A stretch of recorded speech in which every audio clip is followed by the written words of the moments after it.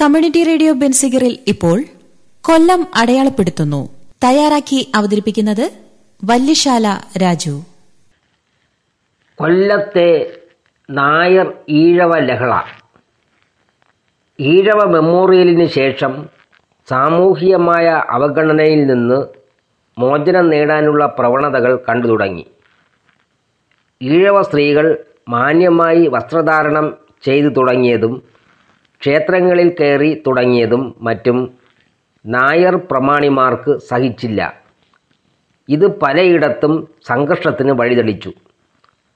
ഏവൂർ ക്ഷേത്രത്തിലെ ഉത്സവത്തിന് ഈഴവ സ്ത്രീകൾ നായർ സ്ത്രീകളെ അനുകരിച്ച് വസ്ത്രം ധരിച്ച് എത്തിയതിലും അതുവരെയുള്ള മാമൂലുകൾ അനുസരിച്ച് അനുവദിക്കപ്പെട്ടിരുന്നതിനേക്കാൾ അടുത്ത് നിന്ന് വിഗ്രഹ ആരാധന നടത്തിയതിലും നായർ പ്രമാണിമാർ ഇഷ്ടപ്പെട്ടില്ല.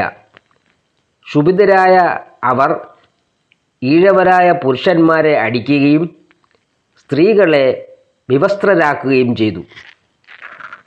നായന്മാരുടെ എതിർപ്പിനെ അവഗണിച്ച് സർക്കാർ സ്കൂളിൽ ഈഴവ കുട്ടികൾക്ക് പ്രവേശനം നൽകിയത് പലയിടത്തും അക്രമത്തിന് കാരണമായി. ഈഴവ കുട്ടികളെ നായന്മാർ പൊതുരെ തല്ലി. അക്രമത്തിൽ സർക്കാർ കാട്ടിയ ഉദാസീനതയ്ക്കെതിരെ കൊല്ലം പരവൂരിൽ നിന്ന് പ്രസിദ്ധീകരിച്ചിരുന്ന സുജനനന്ദിനി എന്ന ഈഴവ പത്രം ശക്തിയായി പ്രതികരിച്ചു. പൊറുതിമുട്ടിയ ഈഴവർ ക്രിസ്തുമതത്തിലേക്കോ ഇസ്ലാം മതത്തിലേക്കോ കൂട്ടത്തോടെ മതം മാറിയേക്കുമെന്ന് അതിനിടെ വാർത്ത പരന്നു.